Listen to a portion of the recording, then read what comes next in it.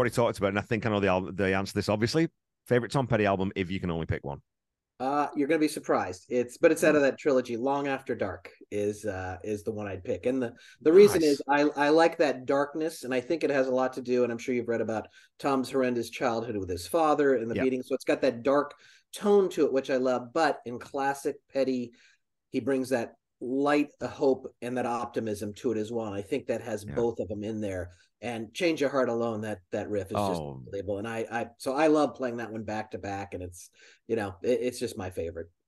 and it's that if you think about it too, it's that first record where they really start stretching a little bit away from rock. So You Got Lucky. Now, Benmont hated the synths and wasn't Yes, overly pleased yes, about playing them, but still, you get this different sounds. Okay, we can do that as well. Then yeah, that sort of adds this other string to our board. If we need it, yeah. we can go back to it, and we know we can do it now. And man, Straight Into Darkness. I was going to say Ben Mott's piano on that is Oh just my like god! I right. mean, It's the cliche of somebody can say those words and you go, I think I'm on that plane. I think I'm looking out the yeah, window. I'm with you. You've got it down perfectly. it's just visceral. Yeah, I mean, and okay, we'll go, again talk about side one.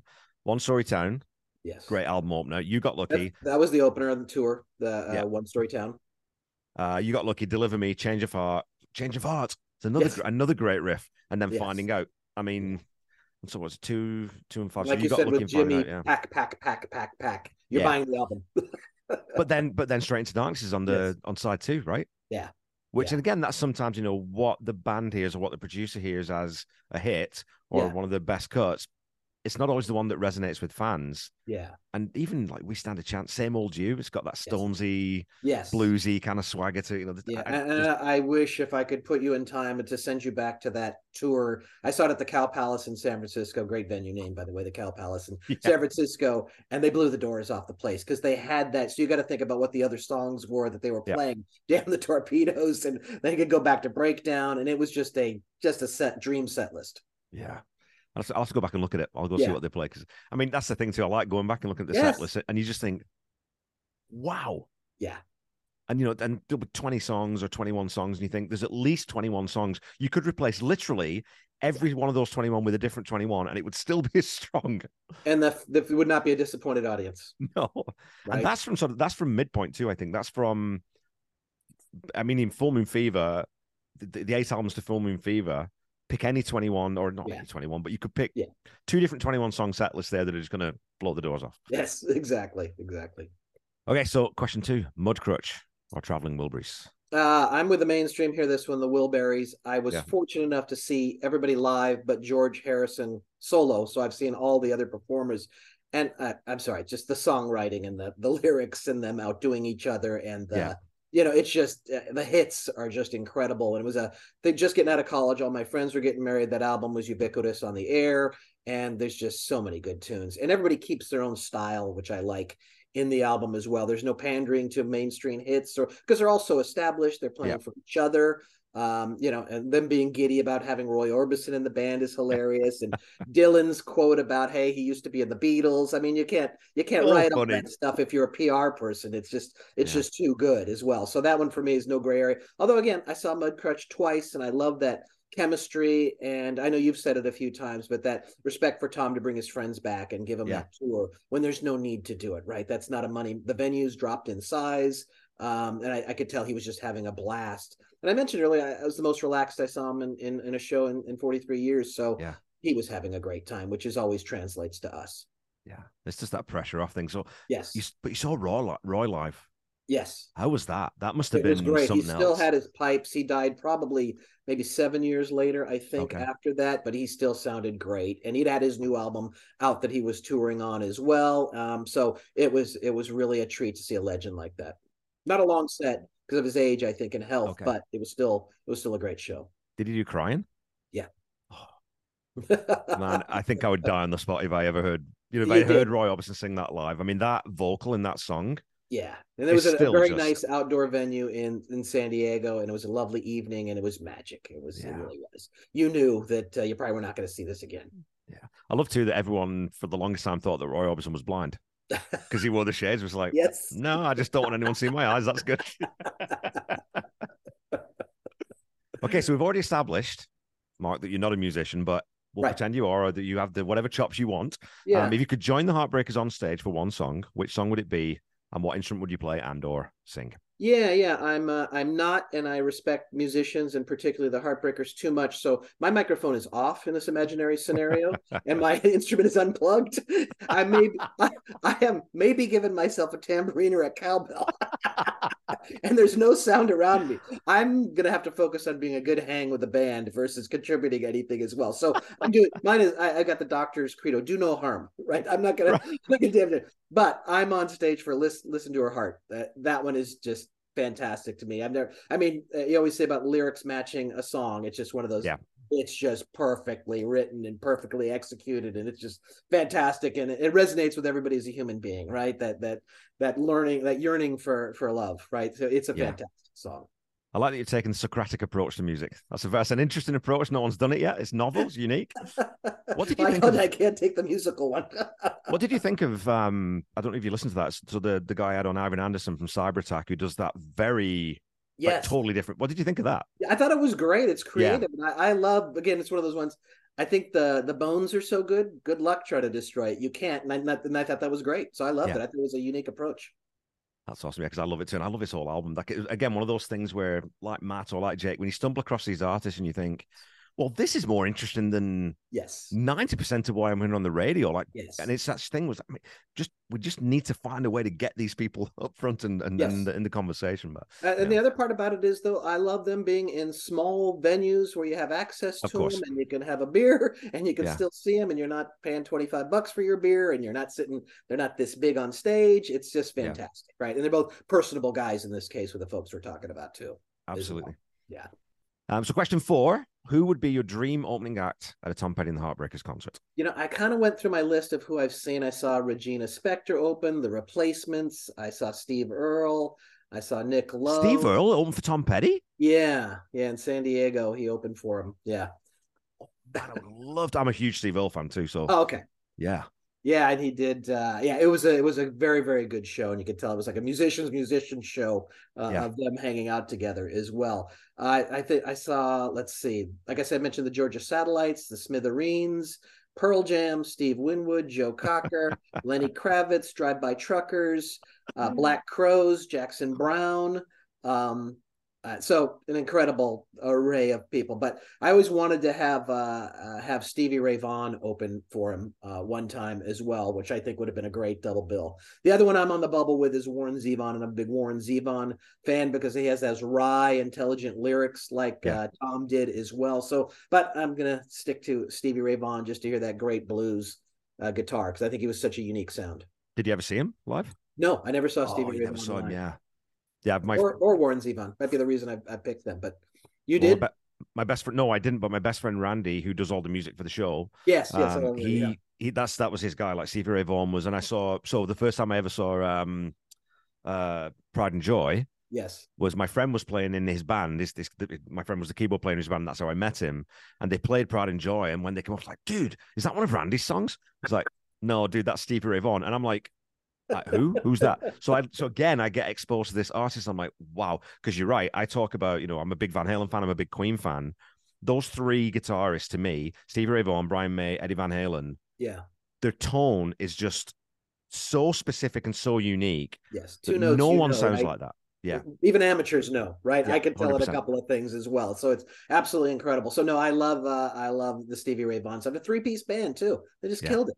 Oh, right? Double trouble, yeah. Yeah, absolutely. And his brother's not a slouch either, right? No, no. It's very true. It's very true. Okay, so speaking of personable guys, who's your favorite band member other than Tom Petty? Yeah, this one's very, very tough for me again. Favorite child, but it's Mike. Mike's just my favorite as well. We talked about how much I love Benmont for his contributions, and the more you listen to these, the more you appreciate Benmont. But I lost a brother to substance abuse, so I got a little spot for Howie as well. And his vocals with Tom were magic as well. And then to see his demise, because obviously I mentioned how long I was going to shows. You could see him slowly going downhill, not making the album cover shot for Echo. I drove up from San Diego to see them get their star in Los Angeles as well, and that was a sad time for him as well. So, but more positive note, Mike and his contributions are unbelievable. And again, still seeing the knobs. so happy that he did not hang up the cleats and he stayed out there and continues to rock. So it was great. Well, that's that thing where, again, I've talked, and you probably heard me talk about this with lots of guests, with Hypnotic Eye being an album of an artist on the upswing still. Not there's no decay here, but Mike Campbell, you cannot turn that tap off. It just seems like it just pours out of him. Yes. And prolific. Absolutely. You think about, wouldn't you love to hear, talking about things we'd love to hear from the archives, wouldn't you just love to hear those tapes that he gave to Tom, just to hear what they threw away? Right. You know, what they left out, because there's going to be tons of that stuff you'd think that, well, that's on someone's greatest hits album. That's so good. Exactly right. I love that trivia question about who's the only band to have a #1 hit from a greatest hits album. It's Mary Jane's Last Dance that went on to be #1, and like that's an add-on, right? But I'm sure the record company loved that. You know how many we're going to sell of these so people can get Mary Jane's Last Dance as well. So yeah, I still think it's the only song I've ever seen written specifically for a greatest hits album that actually belongs on that artist's greatest hits album, that is a greatest hit, you know?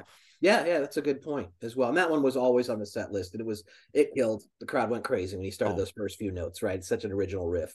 Yeah. And go back to Mike, though. I mean, think about other songs he wrote hits for other people as well. That's how good he is, right? He could give away stuff to Don and to Stevie and to these other people as well. And Maria McKee and Lone Justice? Yes, that band as well.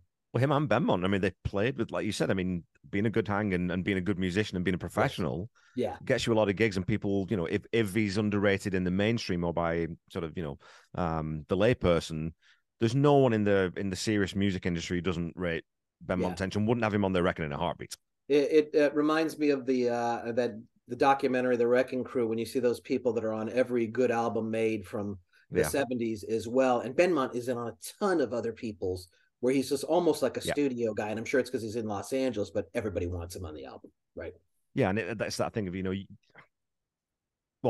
Stan Lynch was replaceable because Steve Ferroni is a phenomenal drummer and brought a different thing to the Heartbreakers. Yep. Ron left, Howie comes in, Ron comes back. You get Scott Thurston in. If you take either Mike or Benmont out of the Heartbreakers, it's done. It's game over. It's not going to be the same thing, right? Yeah, no, absolutely true. Absolutely. Okay, so you've been to a million gigs. But if there's one Tom Petty concert from history that you weren't at, which one would it be? It would probably be the Wiltern shows that I did not see. I would go to those because, again, I saw Fonda, I saw Fillmore, I saw a lot of great small venues with him over time. But and that one's also a very tough question because, like, I'd love to be at the Earl Grey Whistle Stop. I'd love to be, at the at any of the Whiskey would be on the list too. So that's like a top 3. But I'll pick the Wiltern because I think that time period they were really on fire. And I think that's what Michael Washburn picked, because he was talking about it would have been really interesting to see what the temperature of the room was like when Tom sort of said, "Hey, that's enough with the battle flags now," just to see, just to see what the crowd did. You know what I mean? Yeah, no, absolutely. Just dynamically, that would have been very interesting on the people watching side. It would have been, because again, there's always a crowd has a certain energy level no matter what's going on. And if you could take that temperature, I agree with you, it'd be fascinating. Well, I think that's a really cool venue. Is the Wiltern still there? Is that still kicking? Yeah. They still have a lot of tribute shows there in Los Angeles. It's like a musician's place to go for for David Crosby and other people that they have things to honor them. They always go to the Wiltern. Cool. Okay. Walls Circus or Walls number 3, which is your favorite? I'm with you and Matt on 3. I love those vocals and it just got more to it, and I enjoy it a lot more. I don't think that's a gray area for me. I'm definitely a 3 guy as well. And I don't think they ever played the Circus arrangement live, did they? I'm pretty sure when they played it live, it was always sort of either, really stripped back acoustic, or it was the very simple, 3 version. I don't think they ever did that swung, slowed down. Not that thing I know of, and I don't think it's on the Fillmore album, so I don't think they did that. No, not very often as well. And again, that's a weird time because it was a movie soundtrack, and there's a Lucinda Williams tune on that one as well, Change the Locks, which is a great song as well, and perfect for the movie. So it was an interesting time period as well. I think that one was like a slow burn on Tom Petty fans. And I was thinking, like, because I did I'd answered these questions on my 100th episode. I was thinking, oh man, I should have totally said Wall Circus covered by Soundgarden. That would have been wicked cool. That would have been good. That would have been very good. Okay, so on to that question then. If you can pick any artist to cover any Tom Petty song, which artist and which song would you go with? I'd love to hear Jack White do I Should Have Known. Oh, wow. For that riff. Yeah. Because he'd take that all the way back to its roots, right? Yeah. Exactly right. And he's always good about the stripped down and, Seven Nation Army. So I also had another one too. I don't know if he's on your radar or not, but another great artist doing kind of Americana music is Jason Isbell. Oh, yeah. Yeah. Jason, I'd love to hear him do Louisiana Rain. I think would be a great cover as well. But I'm going with Jack White just to hear that power chord of just demolishing that song. Because it was always, again, how did Zeppelin not write that riff back in 72? I know. How did that come about? Why is it not taken?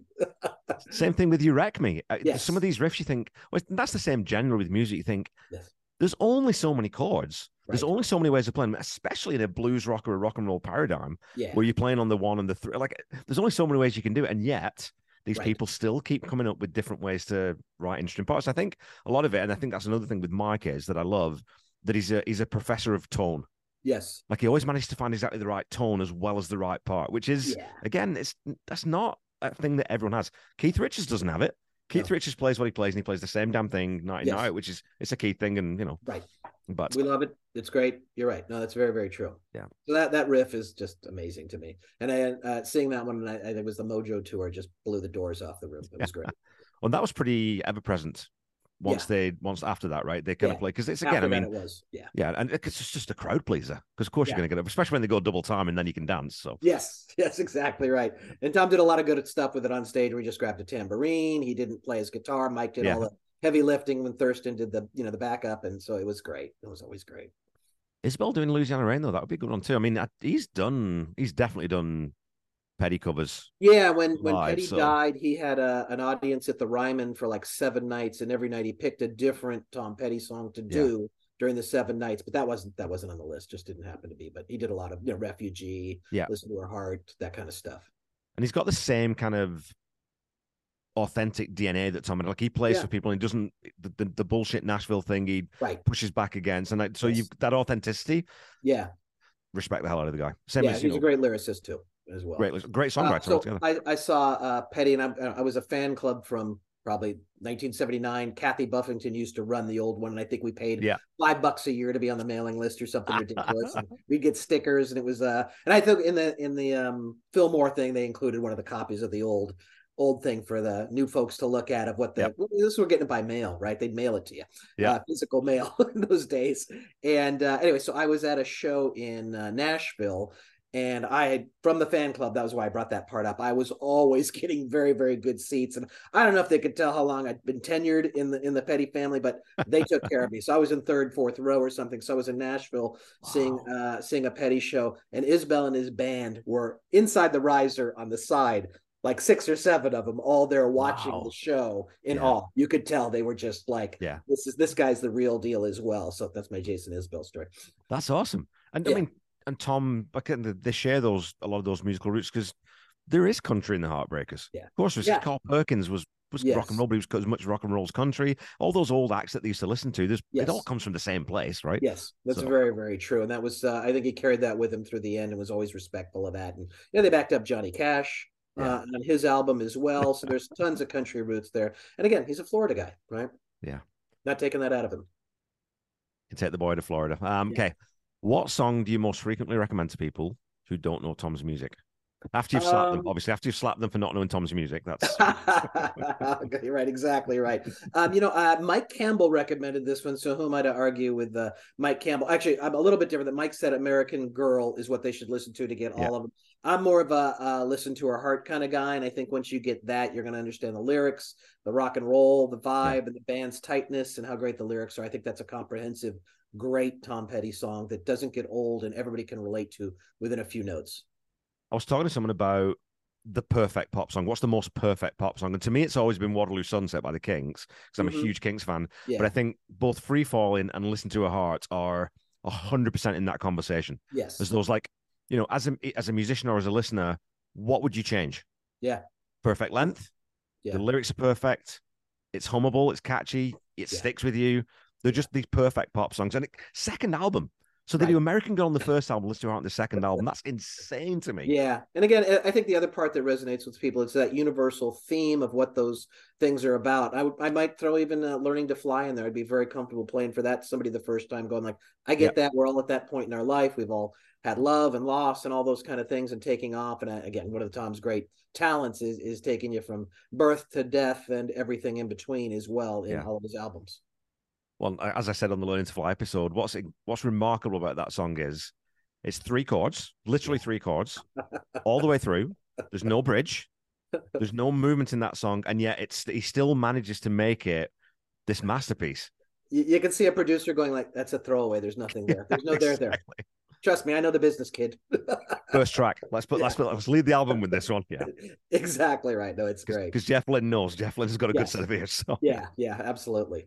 Okay, so last question in my 10 questions. Describe Tom Petty in 3 words. Let's see. What did I have down? I think I did. I put integrity, passion, and love. IPL. Yeah. And, last one's probably me more talking about myself and my love for his music than it is him. Well, that's okay, though, because I think that people don't orient it that way. Yeah. Because I think you could do it from let's talk about Tom. Yeah. Or you can do it from the context or the perspective of, what does Tom mean to me? Yeah. Yeah. And so love, yeah. I mean, but again, that's that thing that oozes out of him and the Heartbreakers is it is love. It is empathy. It is connection. It is universalism as opposed to, it's not, as Matt said, he's not didactic. He's not polarizing. He's a unifier, not a divider, which. Yeah, no, that's true. I mean, he had that Peace in LA song that he wrote after the riots, which was very quickly came out. And then you made me just remind me, I'm going to crowbar in my story from 1989. So in 89, obviously, Tom did not have a tremendous amount of albums out there, but that was the time period where he was I'm trying to think what came out around that time period, but regardless, he was on the cover of Rolling Stone, and it wasn't the issue where he rips the dollar bill. That was before. There's just a picture of him on Rolling Stone as a cover because he's doing massively well. So I wrote a letter into the editor of Rolling Stone and was lucky enough to get it published. And so I took it and had it blown up and just randomly thought, I'm just going to mail it into his studio in LA. So I mailed it to Los Angeles, and then Tom signed it and sent it back to me. So it's like my most coveted treasure of my letter of the 10, the 8 reasons I love Tom Petty. And he wrote, "To Mark, with many thanks, Tom Petty." Yeah. So it's my prized possession. And again, that's that thing that had he not done that, you wouldn't have thought any less of him. No, absolutely not. I would have thought he never saw it. Yeah. So it's just that thing that I think that it's one thing I always wanted to ask Dana if I ever get to speak to Dana. Is I wonder if he really realized how much he meant to so many people outside of the music, like that connection to this person you sort of have this idea. Well, Matt's thing about, of being this kind of role model that you sort of want to live your life by the sort of tenets that he set out. I don't know if he knew that. I wonder if he knew that, Yeah. And I think it's a good point that Matt brings up too. It was I'm just going to live my life this way, not tell you what to do. I'm not dictating to you. You can just watch and see what the right thing to do is. Yeah. Right. And that makes us all better people.